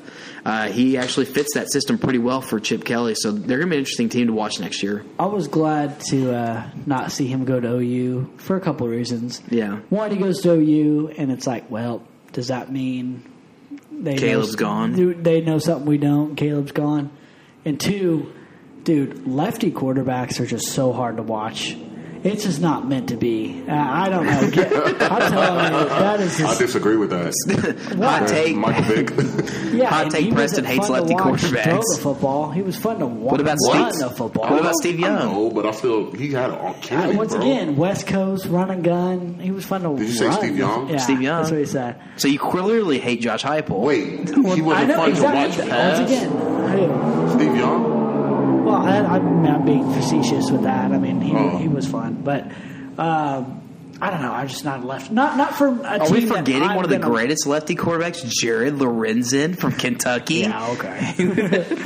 Yeah. Anyway. I'm interested to see how the portal shakes out. There's a lot of things that still to go forward. You're going to see guys as soon as bowl season ends. Making decisions and all that. And, of course, we're waiting for Caleb Williams to make his decision.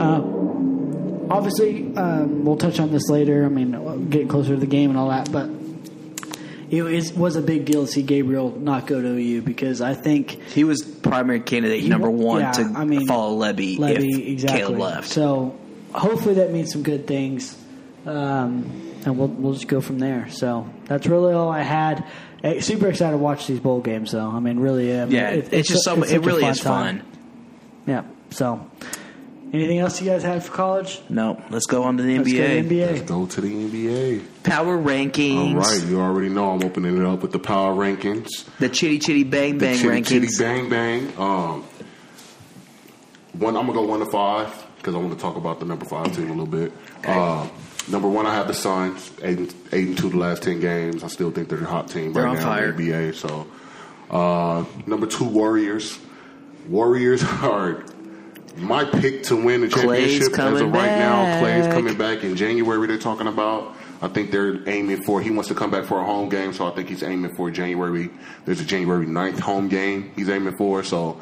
I'm excited for that, dude. I'm really everything he's been through. I hope he comes out and I hope he plays like he used to. I hope he plays Klay Thompson basketball. So, Warriors 6-4 the last 10 games. They had a couple tough losses, so I'm expecting them to bounce back from that though. I have the Nets At number 3, Nets are the number 1 team in the East. Had to put them on there. Someone else is coming back for them. Yeah, Kyrie Irving, which we'll talk about here soon. But Kyrie's coming back for away games. I'm really interested to see how they're going to make that work. I don't know how you could bring somebody back part-time trying to win a championship. I don't really know what they're going to do with that, but, we'll see what happens, I guess, as it pertains unfolds. to, yeah. So, number 4 team, I have the Jazz. Jazz are just balling, man. 8-2 the last 10 games. The Jizzy Jazz. Jazz are, man, look, we need to give Jazz more credit. And I know you talked about this in the past, but we really need to give Jazz a lot more credit. Yeah. I feel like Donovan Mitchell is kind of what Damian Lillard used to be. Everybody wasn't giving Dame the credit that he deserved. Now he's getting the credit he deserves.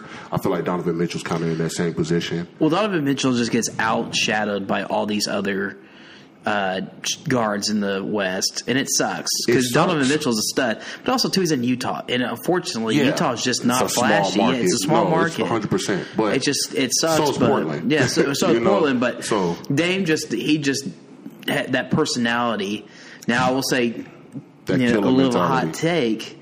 Dame's personality is kind of wearing on me here lately. What do you mean? I mean, and it was brought up, but there is not a guy who can put something out there and then immediately walk it back more without getting any criticism than Dame does.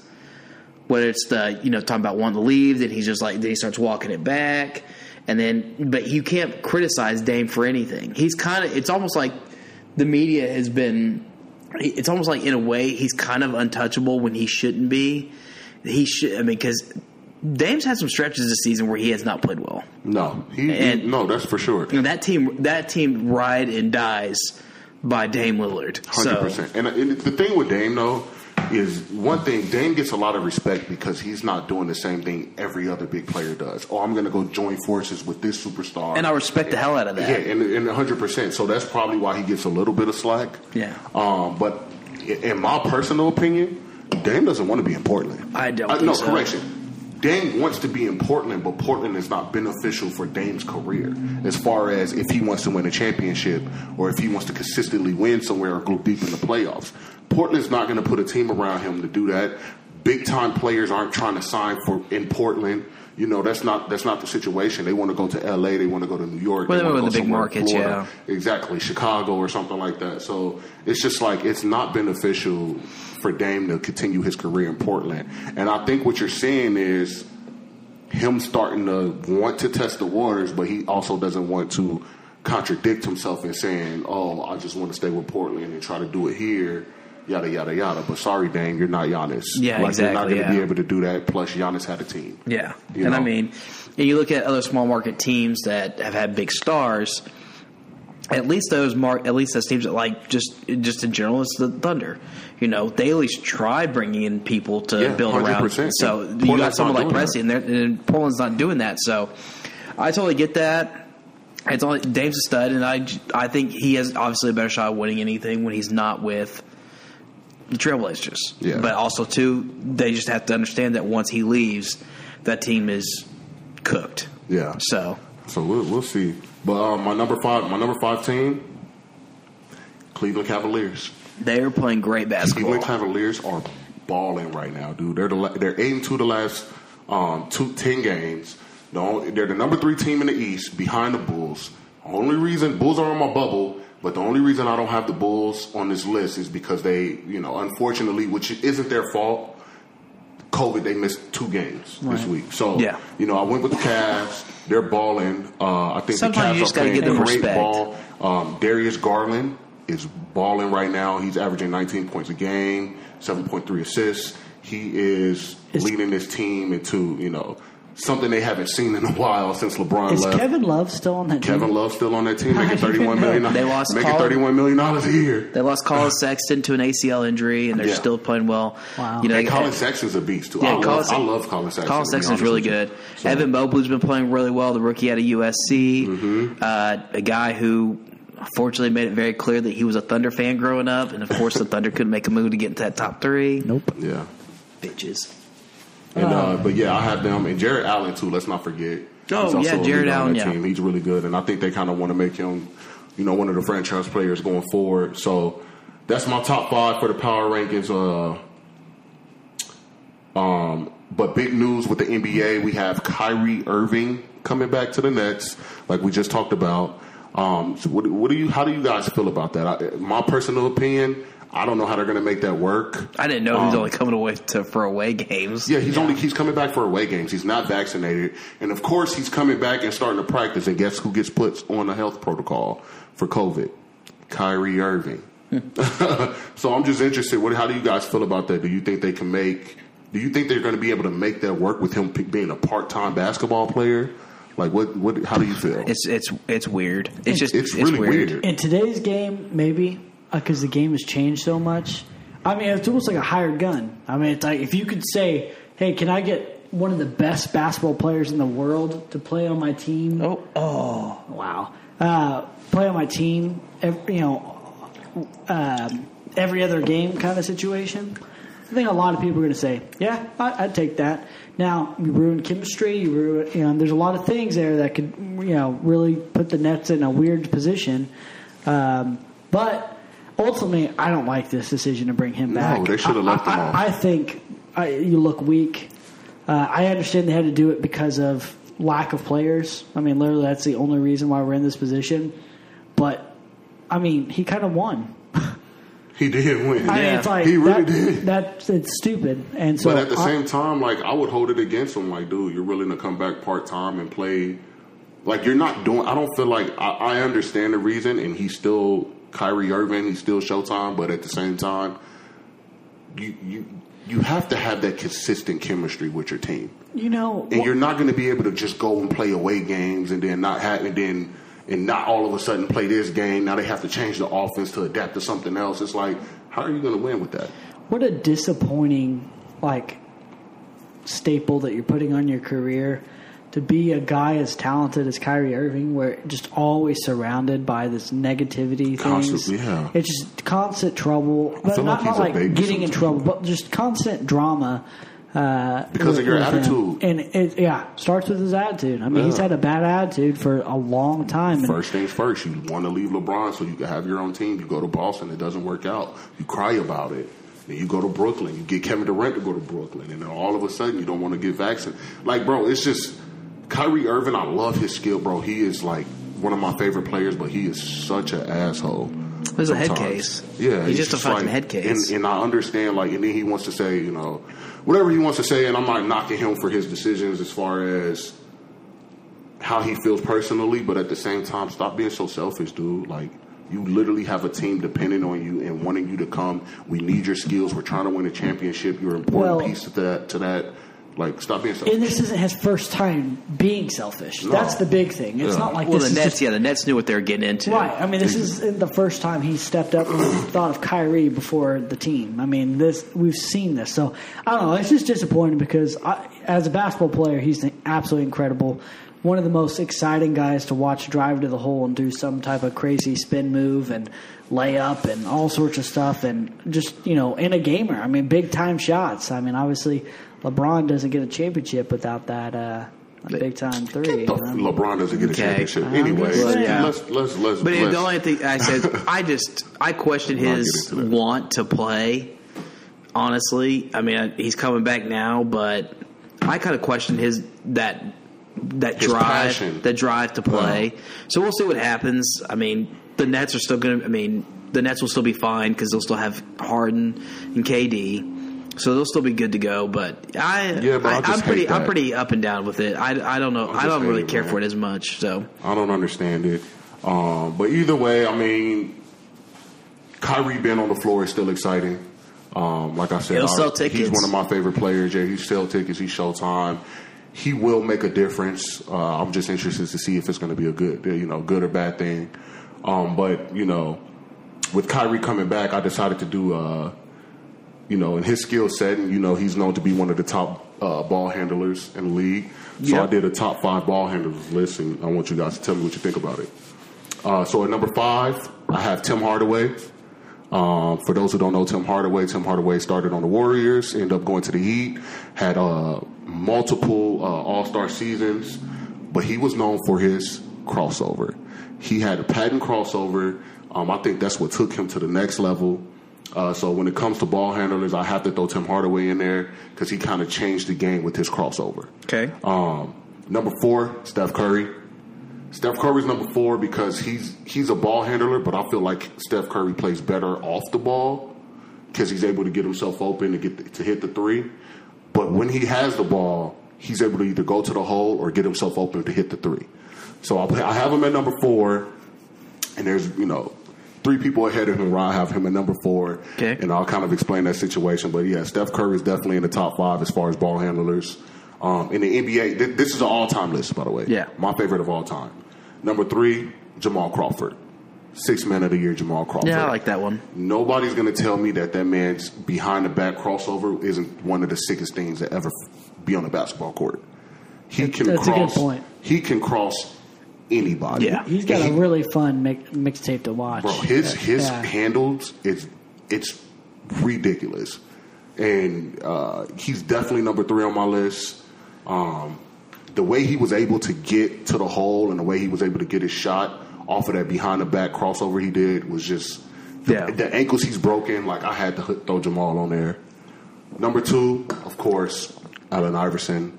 I don't feel like I need to say much more about Allen Iverson. Interested to see who number 1's going to be. He changed the game. I got you. He changed the game.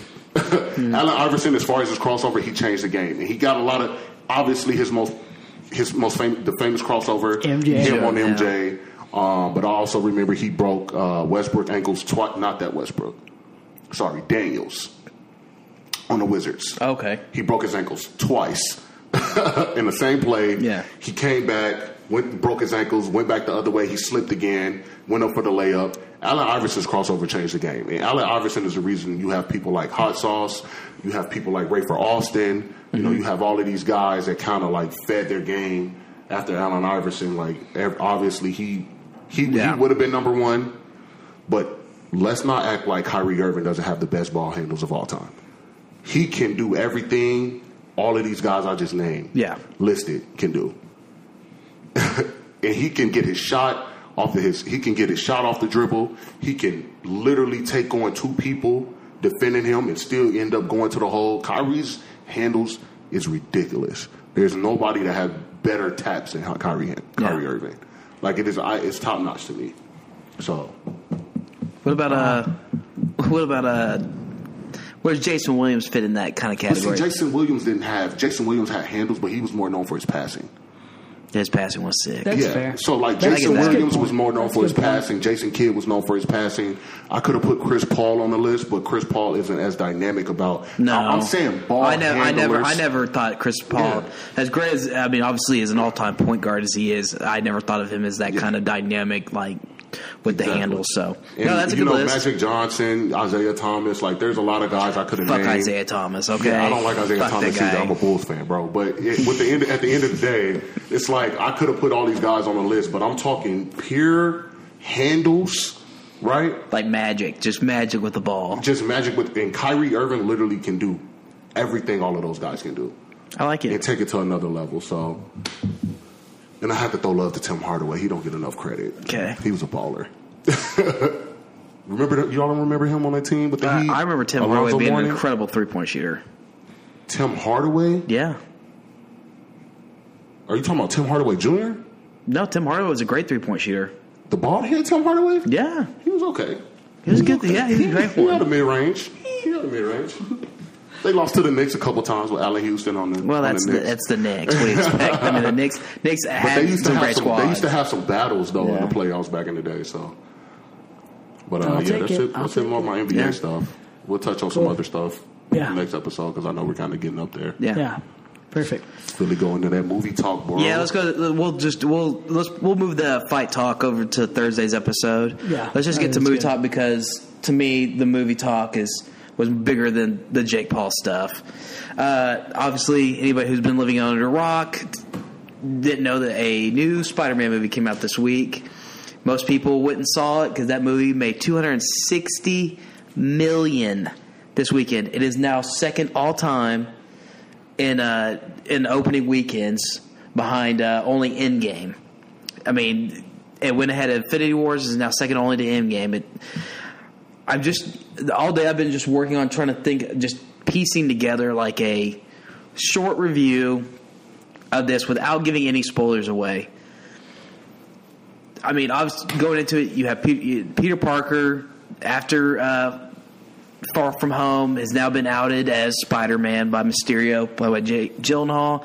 So now he's trying to live his life as just a regular kid, but unfortunately he's now the most famous human being on the planet. Some hate him, some love him. No real gray area, and he's just trying to work just being a young kid, being in love, having a best friend, the fact that he's an Avenger, he's just trying to get past all that. And unfortunately, it just gets too much for him, and he wants to find a way to make it all go away. So he enlists the help of Doctor Strange. And from there, everything ensues.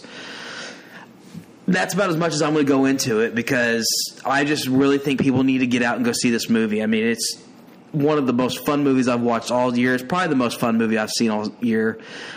See it within a giant crowd. Went to the Thursday IMAX showing, and the crowd was absolutely hyped. There's something crazy about sports. It's weird. Sports, you can get that kind of excitement and get that kind of juice. But when you go to a movie theater and that juice is flowing and you get the crowd hyped, I mean, obviously you've seen it with Endgame, you've seen it with some of these other Marvel stuff, but with this one, the crowd was lit. I mean, everything that happened within it, the excitement just flowing through it just makes you enjoy it that much more. And it's just so great to get that back in the movie theaters now, is that you get to enjoy that with a big crowd. You get to no worries about anything going on. You get to just spend a couple hours just enjoying what's on screen with everybody. You get to have fun. And that's what this movie brought, and it brought it a lot of times because it just made $260 million. Yeah, it's a little good. Okay. I gave it 4.5 out of 5 stars. There's a couple things that I kept it from being honestly a 5 out of 5, and honestly it could be nitpicky stuff, but 4.5 out of 5. It's going to be in my top 5 more than likely at the end of the year for favorite movies of the year. I couldn't recommend it enough. I agree with everything Philly just said, except for the 4 out of 5. Or four. You said 4.5. 4.5 out of 5. 4.5 out of 5. Look, this movie for me was a 5. It made me feel perfect. Look, I'm saying perfect. Look, okay, 4.9 if you want. See, I mean, I'm just saying. No, for me personally, you don't have to feel the same way. But for me personally, it hit like a lot of different things. It just made me feel kind of what Philly was alluding to. Like, it made you feel like, dude, the movie theater was lit. Yeah. I went to the AMC South 20 and they have like that Dolby, yeah. The Dolby room. That'd been a great, yeah. Yeah, and it was lit. People were cheering. People were like emotional. It's like people cared, and you missed that. And then just the things that played out throughout the movie, which, you guys, when you go see it, you'll understand, man. It just brought me back to like little Antoine, little teenage Antoine, watching these movies, and it just brought so many like feelings back. I was excited. I was emotional. I'm not a crier or anything, but it just hit all the points. So to me, it was a 5. If I had to redo my list right now, I mean, that led me to that. It'll definitely be in my top 5. It would be 100%. Prisoners of the Moment. Yeah, it would be in my top 5. 100%. And then I looked into top 5 of Spider-Man movies. Man, it's right there. No, it's definitely like right there. Yeah, I mean, the debates between it, Spider-Verse, and Spider-Man 2 are legit conversations. No, I text the group. I text you guys right after I left the movie, and I said, "Yo, this is lit." And I said, "I think it's the best Spider-Man movie." Best Spider-Man movie yet. It's a fair point. It's fair for me to say that. The hype was, I hate when people hype up movies and then all of a sudden it's trash. And it exceeded those expectations. Like Wild Wild West, the song was better than the movie. You know what I mean? But it's just like it was far from that. And for me, I just love everything that was part of the movie, which eventually we'll talk about it more. We just don't want to ruin it for you guys. So just go out there and see it so we can talk about it. Personally, you haven't seen it yet? No, so I wanted to say real quick. So I wanted to watch 1 and 2 before I go see it. And so this weekend I was like, you know what? I'm going to watch them. I'm going to go ahead and knock them out. Guess what's not on anything?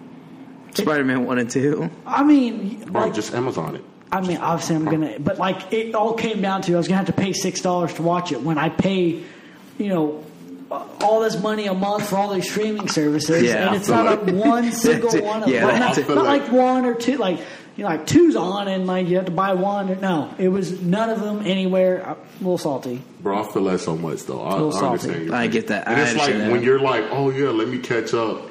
Actually, you don't have Disney Plus? It's not on there. It's not on Disney Plus. It's not on Disney Plus.